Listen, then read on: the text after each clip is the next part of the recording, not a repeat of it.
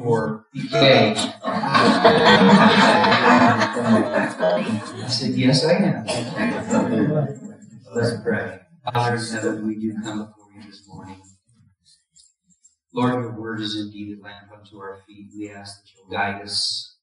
Father, help us to understand your word. We know that faith comes through the hearing of your word, so we claim that promise. We also claim the promise in Revelation chapter 1 that says, if we read the words of this book and do them, we will be blessed. So, Lord, we need to be blessed so that we can bless you and bless others. So, Father, thank you for that in Jesus' name. Amen. It's interesting how this message got formed this particular day.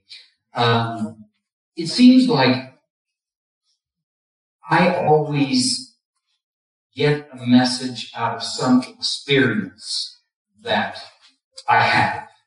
And so last Friday I was at the gym and I walked in and there was just people kind of milling around, and I just happened to notice that there was two guys, probably in their 60s, that were standing over by the machine and just talking, which is very normal. And so I went to the locker room and changed and came out, and I went to the other side of the gym and did several sets of different weights and this type of thing. And then I came back over to the other side of the gym, and I happened to notice that these two guys were still talking. And so I worked out over there. I did a total of 10, probably 14 sets of different exercises at 20 reps each. So that's, whatever that is, 280 repetitions. Right. Yeah. And when I went to the locker room to shower, etc., I noticed that these two guys were still talking. And I thought to myself, okay, when they go home and their wife asks, did you have a good workout? What are they going to say? Right? You know? Oh yeah, we did work out. You know, sometimes we need to practice what we preach. In fact, we need to do that all the time. And that's what I want to talk to you about today, practicing what we preach. In the book of Revelation, we studied several months ago the letters to the 7 churches, which are in chapter 2 and chapter 3. Listen to what the Lord says to the church in Laodicea. Okay? Now, Laodicea was the last church that he wrote his letter to. Laodicea was in a very wealthy area. The city was wealthy, and the church was wealthy. And in that area of the world, they had a couple of different industries that were interesting. Number one is they made wool. So wool was a big deal then. And then they also made eye salve. Okay? And it's interesting that the Lord uses both of these things in his letter to these people. Here's what he says. I'm in Revelation chapter 3, verse 14. He says, to the angel of the church in Laodicea writes, these are the words of the Amen, the faithful and true witness, the ruler of God's creation. So this is coming directly from Jesus Christ. He says, I know your deeds. Now, can you imagine if the Lord was saying this to you? I know your deeds, that you are neither cold nor hot. I wish you were either one or the other. It's interesting because in that particular city, they got their water from an aqueduct system that started out as a spring quite a ways away. And when the water started into the aqueduct, it was quite cold. But when it got down to the city, it was lukewarm. So Christ uses this example in his letter here. He says, I wish you were either one or the other, so because you are, that's present tense, they were presently lukewarm, neither hot nor cold, I am about to spit you out of my mouth. what he says. He didn't do it yet, but he's about to. He says this, you say, so this is what the church, this was the mantra of the church. You say, I am rich. I have acquired wealth and do not need a thing. But you do not realize that you are wretched, pitiful, poor, blind, and naked. Interesting that they would be a provider of wool, but yet Jesus would call them naked. Interesting that he would call them blind, and one of the major industries was this eye salve. So he continues on. He says, I counsel you to buy from me gold refined in the fire, so that you can become rich, and white clothes to wear, so that you can cover your shameful nakedness, and salve to put on your eyes, so that you can see. Now, this next couple of verses, many people use in witnessing to people, and I don't necessarily think that's a bad thing, but he is technically talking to Christian people here. He says, those whom I love, I rebuke and discipline. So be earnest and repent. Here I am, I stand at the door and knock. If anyone hears my voice and opens the door, I will come in and eat with him and he with me. So what he's saying is this. And if you've ever seen that picture of Jesus standing at the door and, with blonde hair, blue eyes, it's a beautiful picture. I'm not too sure Jesus quite looked like that, but the point is this, is that there was no doorknob on the outside. You ever noticed that? Okay? The doorknob's on the inside. So he says, I want you to open the door so that I can come in and be intimate with you, have supper with you, eat with you, which is, of course, one of the most intimate experiences you can have. It's interesting. I'm going to read to you from James chapter 3. And what I really want you to do, and I want me to do too today, is I want us to think about these words. Now listen to me. This is the instruction manual for life. If you don't follow it, where are you going to end up? Okay? You're going to end up messed up. I know, I speak from experience. Okay? And I'm sure many of you do too. James chapter 3, verse 13 says this.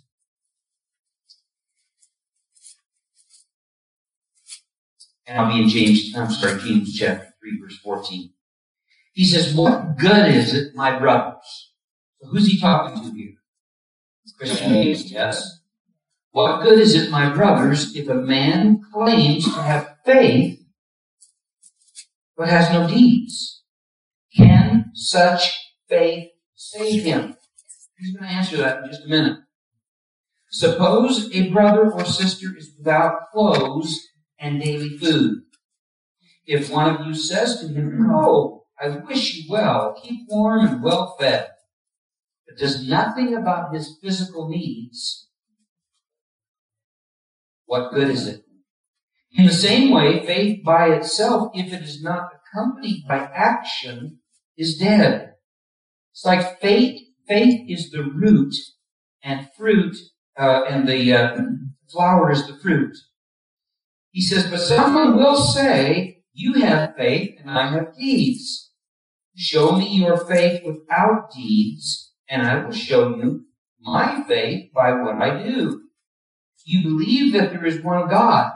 This answers the question of, can such faith save him? You believe that there is one God? Good. Even the demons believe that.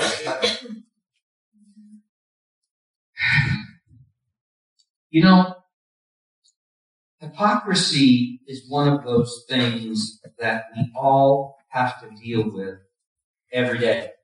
And I've heard people say this, I don't go to church because there's so many hypocrites there. True statement. Right? We're all hypocrites. You're looking at the main one right here. Okay? A hypocrite is what? Well, if you look at the definition, a hypocrite is one who portrays something but yet is actually something else. This would be someone, for example, who comes up and hugs you and says, love you, brother, but inside they're going, boy, I can't stand you. Wow. Why are you laughing? Very suspicious. Let me give you some examples, some biblical examples. Now, I don't know if you knew this or not, but Peter ended up being a hypocrite in Galatians chapter 2. Let me read it to you, okay? Galatians chapter 2 says this. So, Peter, remember when we studied in Acts, and Peter went to the house of, was it Cornelius? And anyway, I think it was Cornelius. And so, he was a Gentile. He wasn't a Jew. And so Peter went up on the roof, and this sheet came down with various things in it to eat. And the things that were contained in this sheet were some things that were against the Jewish law. And Peter says, no way, man, I'm not eating anything that's against the Jewish law. And the Lord said, I made everything good. So you're okay. Well, so Peter then realized that Gentiles were going to become a part of the family of God. Paul was the one that originally kind of brought this out. And in Galatians chapter 3, starting in verse 11, here's what it says. Galatians 3:11. Paul is writing here. Galatians 2:11. Did I say 3? Galatians 2:11. Sorry. Galatians 2:11 says this. This is Paul writing. He says, when Peter came to Antioch, I opposed him to his face because he was clearly in the wrong. Before certain men came from James. James was the leader of the Jerusalem church, which was basically a Jewish congregation. Okay? So these men were probably Jews. He says, before certain men or certain Jews came from James, the church there in Jerusalem, he used to eat with the Gentiles. That's Peter. But when they arrived, he began to draw back and separate himself from the Gentiles because he was afraid of those who belonged to the circumcision group. The other Jews joined him in his hypocrisy so that by their hypocrisy, even Barnabas was led astray. Isn't that amazing? Peter's hypocrisy led to other people's hypocrisy. Now, there's another example that I think is very, very telling. Look in Acts chapter 15, if you'd like. Acts chapter 15. And I'm going to be in verse 36. So Paul had gone on a missionary journey. Okay? And he had taken a young guy named John Mark. And sort of, kind of, in the middle of that missionary journey, John Mark, who was young, decided he wanted to go back to Jerusalem, which he did. And Paul kind of held that against him. And here's what it says in verse 36. It says, sometime later, Paul said to Barnabas, let us go back and visit the brothers in all the towns where we preach the word of the Lord and see how they're doing. So this is another missionary journey that Paul is undertaking. Barnabas wanted to take John, also called Mark, with them. This was his cousin. But Paul did not think it wise to take him because he had deserted them in Pamphylia and had not continued with them in the work. They had such a sharp disagreement that they parted company. Barnabas took Mark and sailed for Cyprus, but Paul chose Silas and left, commended by the brothers to the grace of the Lord. He went through Syria and Cilicia, strengthening the churches. Here's Paul, really, who God revealed the mystery of God, which is that Gentiles and Jews would become part of the same family in Christ. Christ would be in them. And here's Paul, whom he had this experience with this very young believer that wanted to go home. He wanted to go home. And he did. And Paul said, I'm taking him again. You go ahead and take him. I'm taking Silas. And they had such a sharp disagreement between Paul and Barnabas that they parted company.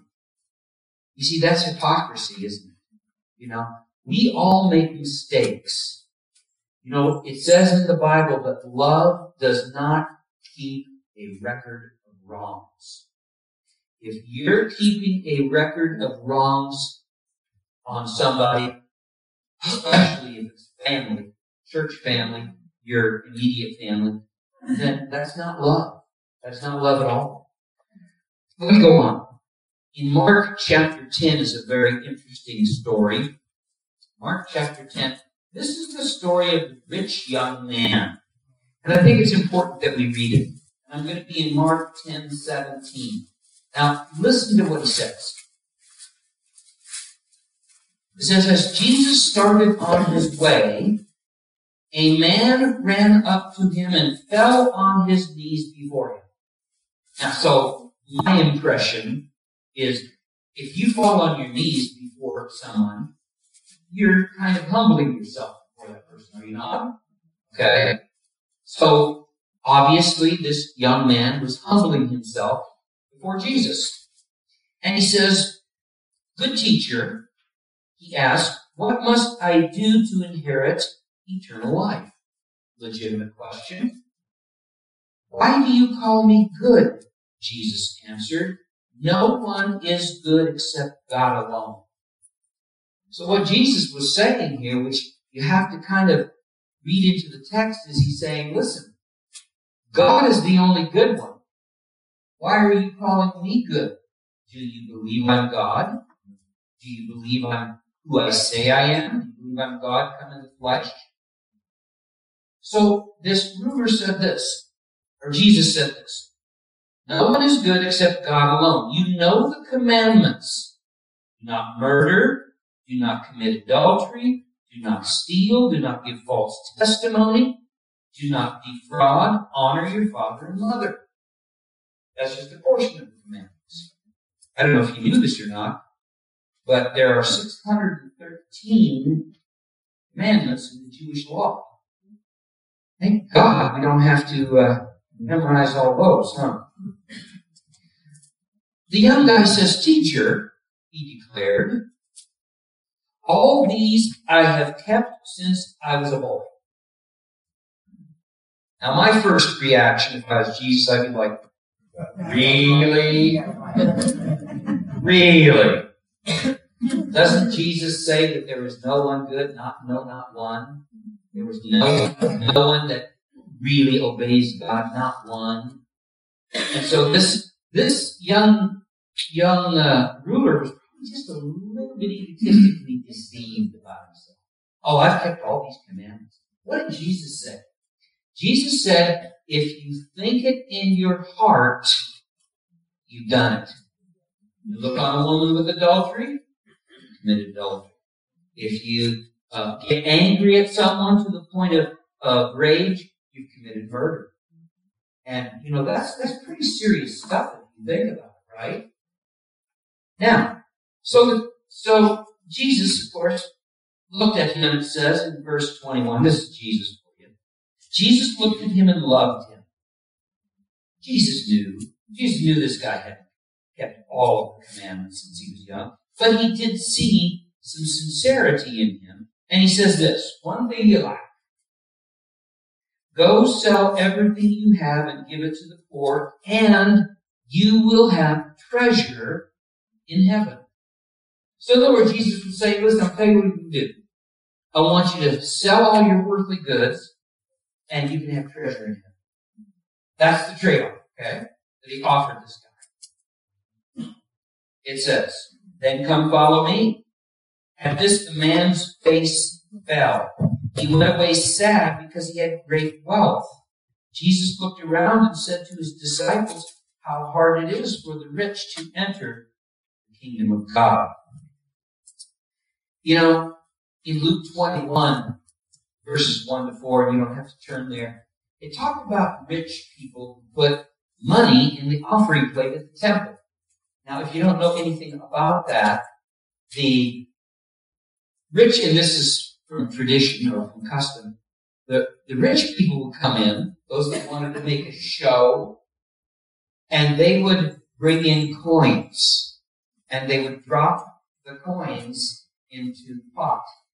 Now, what happens when you drop coins into a pot? Yeah, clinks. Makes noise. So if you drop a dozen coins into a pot, it's like, whoa, how much did you give? Jesus said that they gave out of their abundance, but it says that a poor widow came and she dropped just a portion of a penny into the offering plate, but yet she gave all she had. You know, do we make a show, not necessarily of giving, but do we make a show of being a Christian when in fact that's exactly what we're doing? The word hypocrite in the Greek, hypokrites, that's where we get the word hypocrite from, that Greek word, means to speak from behind a mask. And you have seen in these plays where they have one mask, and on this side of the mask it has a sad face, and on this side of the mask it has a happy face. So then they will turn, so they're either being happy or sad, and that's how plays went on in old times. And so Jesus says, don't speak from behind a mask. Listen to what Jesus says in Matthew chapter 22. And if you're gonna, if you're gonna pare this down to the lowest common denominator, okay? If you're gonna get to the basic root of what God wants from you, this is it. Here's what he says. In Matthew chapter 22, I'm going to be starting in verse 36. In fact, I'll start from verse 34. Hearing that Jesus had silenced the Sadducees, the Pharisees got together. One of them, an expert in the law, tested him with this question. Teacher, which is the greatest commandment in the law? Jesus replied, love the Lord your God with all your heart, and with all your soul, and with all your mind. This is the first and greatest commandment, and the second is like it. Love your neighbor as yourself. Listen to what he says here. All the law and the prophets, that would be 613 laws. All the law and everything that the prophets said hang on these two commandments. See, we don't have to remember the 613 commandments. All we got to remember is love God with all of your heart, your mind, your soul, and your strength, and love your neighbor as you love yourself. Some people are hard to love. Some people don't really mesh with our personalities, do they? Going back to the guys at the gym. Last night, about 2 o'clock in the morning, I had to get up and take 2 Advils. And Oh, gosh. who was smarter, me or them? Yeah, and I'm here this morning, too. Love. You know, God loves us even though we are fairly unloved. You know, I always say to the Lord, Lord, I have nothing to offer you. Is that true or false? It's true, isn't it?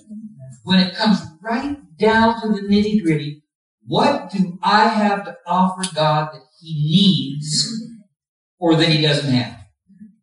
Nothing. What He wants is He wants me to worship Him. He wants me to love Him. Why? Is He some kind of an egomaniac? No, because there's something in it for me. It's like, if I learn to love God, then I am going to be having that inner joy, that inner happiness, that inner peace that comes from a relationship with the living God. We need to learn to love God, my friends, and we need to learn to love each other. The Bible, nowhere in it says you have to like each other. Okay? But you do have to love each other.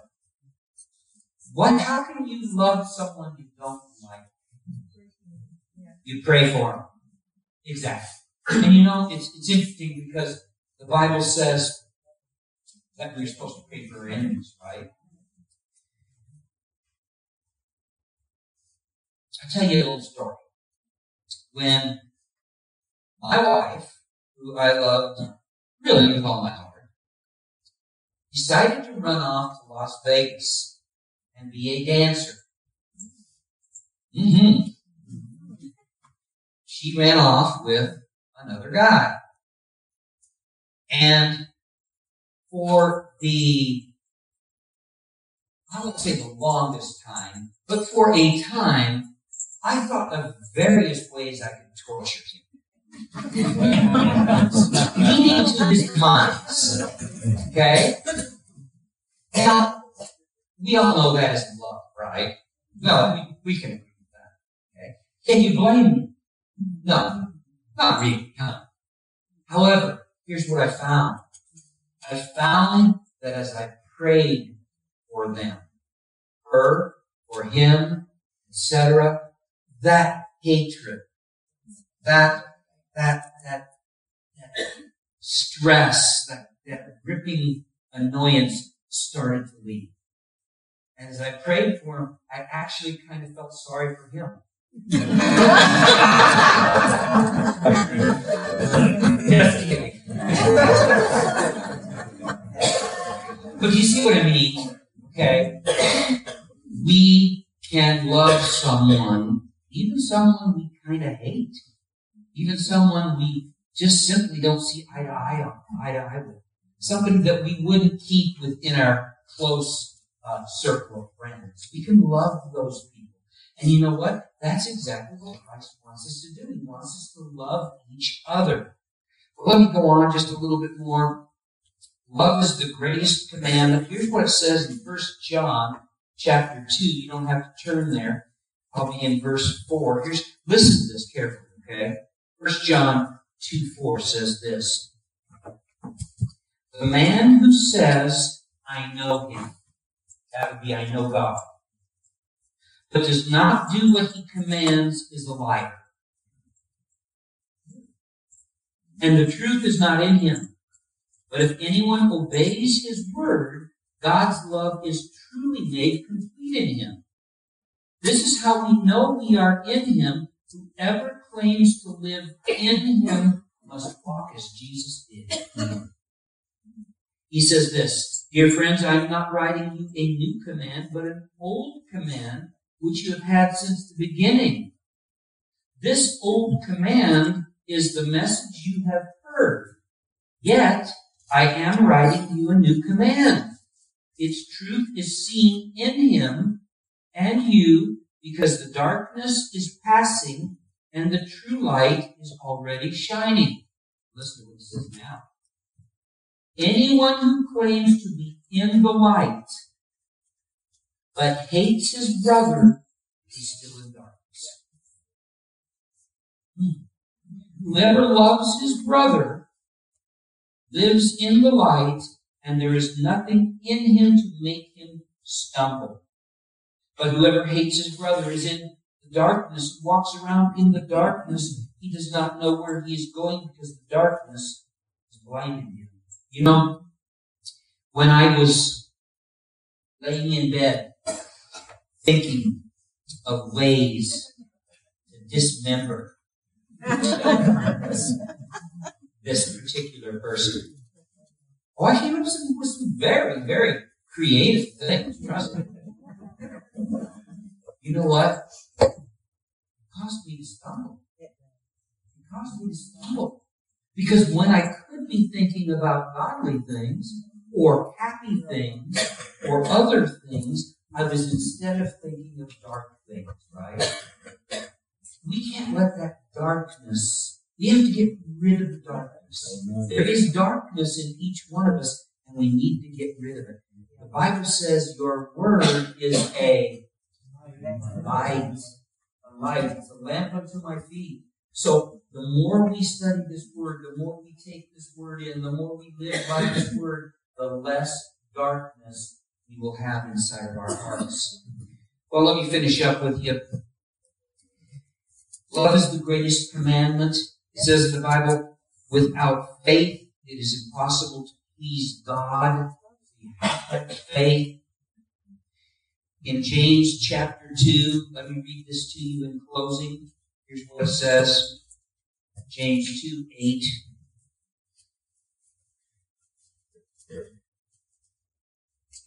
But if you really, it says, if you really keep the royal law found in Scripture, quote, love your neighbor as yourself, end quote. That's the royal law.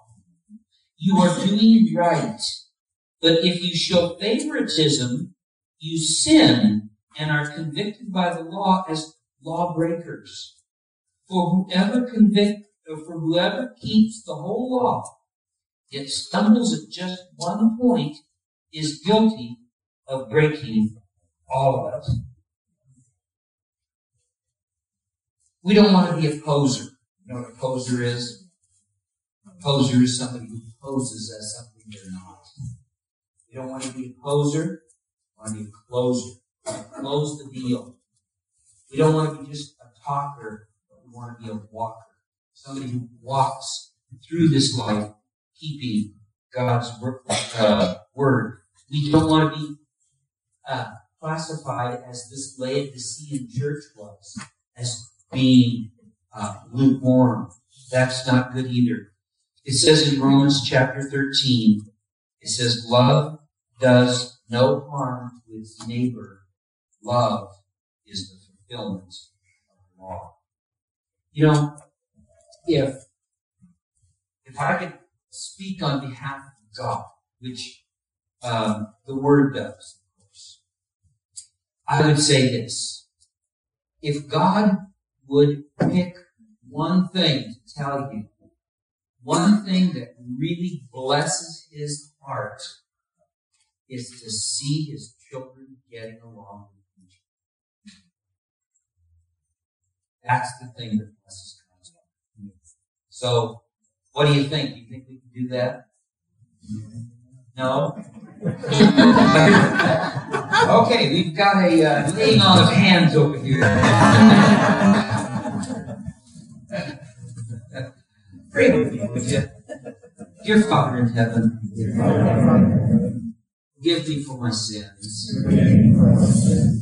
Cleanse me from all unrighteousness. Help me to love all people. Put that in me, Lord. Help me to keep your word. In Jesus' name.